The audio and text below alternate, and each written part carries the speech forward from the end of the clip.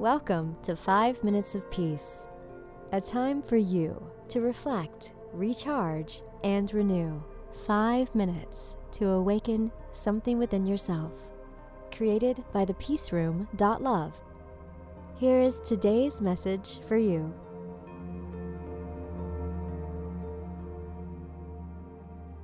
Anger conquers when unresolved. Anonymous.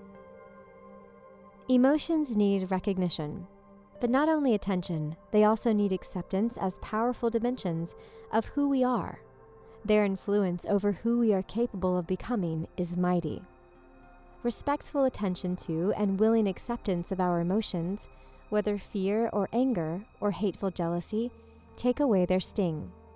We can prevent them from growing larger than they are, like a child who screams and misbehaves more and more fiercely until attention is won.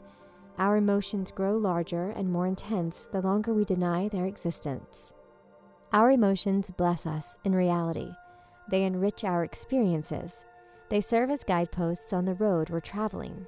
How we feel at any single moment flags the level of our security, how close we are to our higher power, the level of our commitment to the program. Our emotions serve us well when they are acknowledged.